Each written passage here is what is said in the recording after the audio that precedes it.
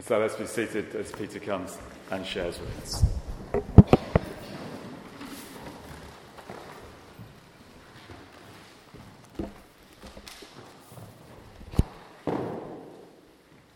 Let's pray together. Lord Jesus, who spoke these words many years ago, who caused by your Spirit these things to be recorded by Matthew, come now and speak into our hearts.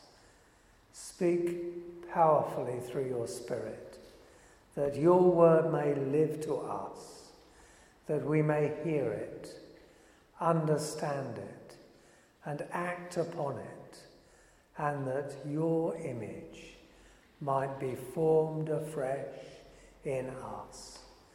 For we ask it for your name's sake. Amen.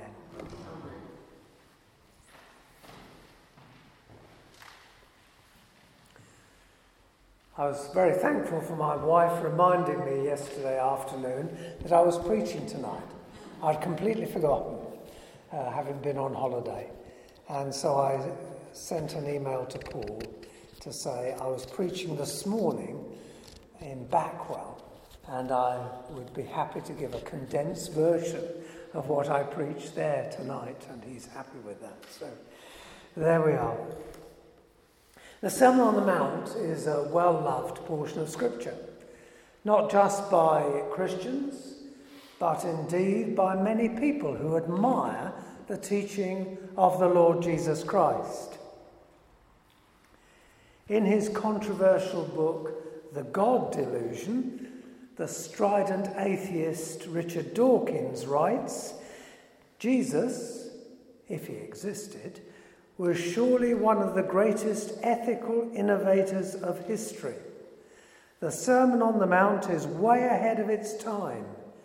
His Turn the Other Cheek anticipated Gandhi and Martin Luther King by 2,000 years.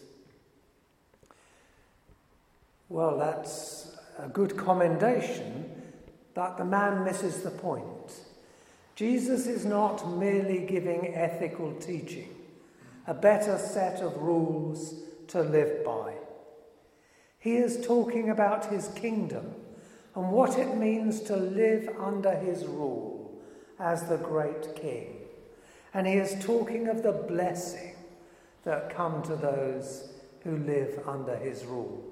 And in these Beatitudes that were read to us, these words of blessing, we are being encouraged to be a people whose lives reflect the character of Jesus himself, who was poor in spirit, though he was the King of Kings, who came in meekness. I want us this evening to look particularly at one of these Beatitudes and consider it together. In verse 6 of Matthew 5, Jesus says, "Blessed are those who hunger and thirst for righteousness, for they will be filled." Blessed are those who hunger and thirst for righteousness, for they will be filled. What does it mean to hunger and thirst for righteousness? Well, when Jesus speaks of hunger and thirst here, he's not talking about a casual desire, like when we pass a sweet shop and decide, oh, I'd like a bar of chocolate. Some of us have that kind of weakness. Or when our children come to tea and they've no sooner come through the door and the tea is perhaps an hour away when they tell us, "I'm hungry." Sorry, it's our grandchildren, not our children. Our children, I'm sure, did that. But our grandchildren. And if you refuse them anything or are slow in providing it, they'll even tell you, "I'm starving." But of course they're not. But Jesus is speaking these words in a dry land, where often there was not rain, where water was scarce, where harvest sometimes failed, and there was famine. And when he speaks of hungering and thirsting for righteousness, people would have understood that he is talking about some great need in the heart, some longing, which is not a small thing, but which preoccupies the whole person. A longing, an overriding longing for righteousness.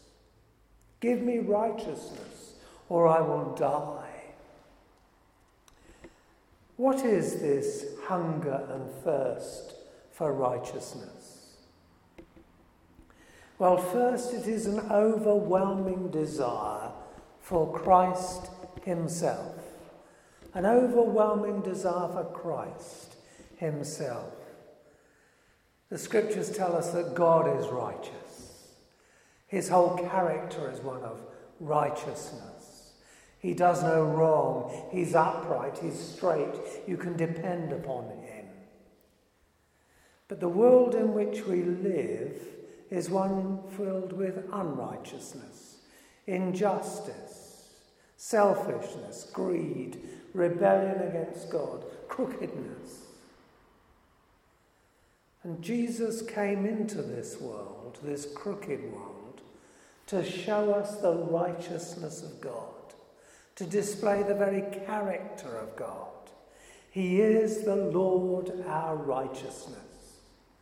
As Paul puts it in 1 Corinthians, Jesus has become for us our righteousness, holiness, and redemption.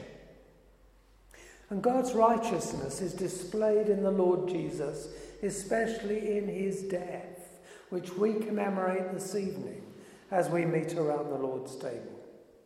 For in Jesus' death, God there laid upon his own Son our sin, and it was punished, satisfied there in the death of Christ. God is righteous, he cannot overlook sin. And the righteousness of God is displayed in Christ's death for us, that he bore our sin in his body on the tree. And the righteousness of God is displayed in Jesus' resurrection from the dead, triumphant over death, as God declares, "This is my Son whom I love. This is my Son who is right and good and just," and elevated him to his right hand in the heavens. Since Jesus is the one in whom the righteousness of God is displayed, to long, to hunger and thirst for righteousness is to hunger and thirst for Christ himself. It is to long for him, to long for more of him, to long to be united with him, to know his power and his saving goodness, to know it in greater measure. Give me Christ, or I shall die. It is that passion for Christ. But secondly, a hunger and thirst for righteousness is a desire to be like Christ. It is a longing to be like him. I wonder if you remember the Disney film Jungle Book. In it, King Louis, the king of the jungle, sees Mowgli. And he sings, "I want to be like you. I want to walk like you, talk like you." He's seen something in this child which he wants to be, a man cub. And in a far more wonderful way, we see in the Lord Jesus someone we want to be. We see the image of God perfectly reflected in a man, in a human being.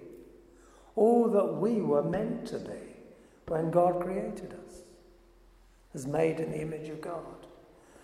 And when we see the Lord Jesus and the Spirit of God touches our hearts, we long to be like him. And we long to be like him in every possible way. We long to think like him, to have the mind of Christ, the wisdom of Christ. We long to walk like him. We long to follow in his steps and to walk as Jesus walked, to live in the way he lived. We long to have that same ability to talk as he talked and to affect the lives of others by bringing God to them. We long for that. We long to be like Jesus in every way. We long to be without sin. We long to be made perfect. We hunger and thirst to be like Christ. Do you sometimes get discouraged with your own progress in the Christian life? When I was a young Christian, I thought it was all so easy. First you became a Christian, and then you were sanctified. Every year you would get more holy, wouldn't you? Every year you'd get more like the Lord Jesus, till when you reached a grand old age, you'd be almost perfectly like him. And then my wife and I became wardens in an old people's home, a Christian old people's home. And there were some lovely old saints there. And there were some cantankerous old people. And I thought, why is it that they're not more like Christ? And then I had to ask myself, why is it that I'm not more like Christ? We can be discouraged in our own lack of progress in the Christian life. But I'm greatly encouraged by a chap named Tim Chester, who wrote in his book, You Can Change. He said this: change may take a lifetime, but it only takes a lifetime. The process of change will come to an end. One day we will be transformed and perfected and glorified. Not a day goes by, but we feel the burden of our struggle with sin. But it will come to an end. The Mississippi River twists and turns as it makes its way to the sea. At times it flows north, away from the coast. But inextricably and inevitably its waters reach the sea. Sometimes Christians can flow away from God. But still we move downstream toward the ocean of his love.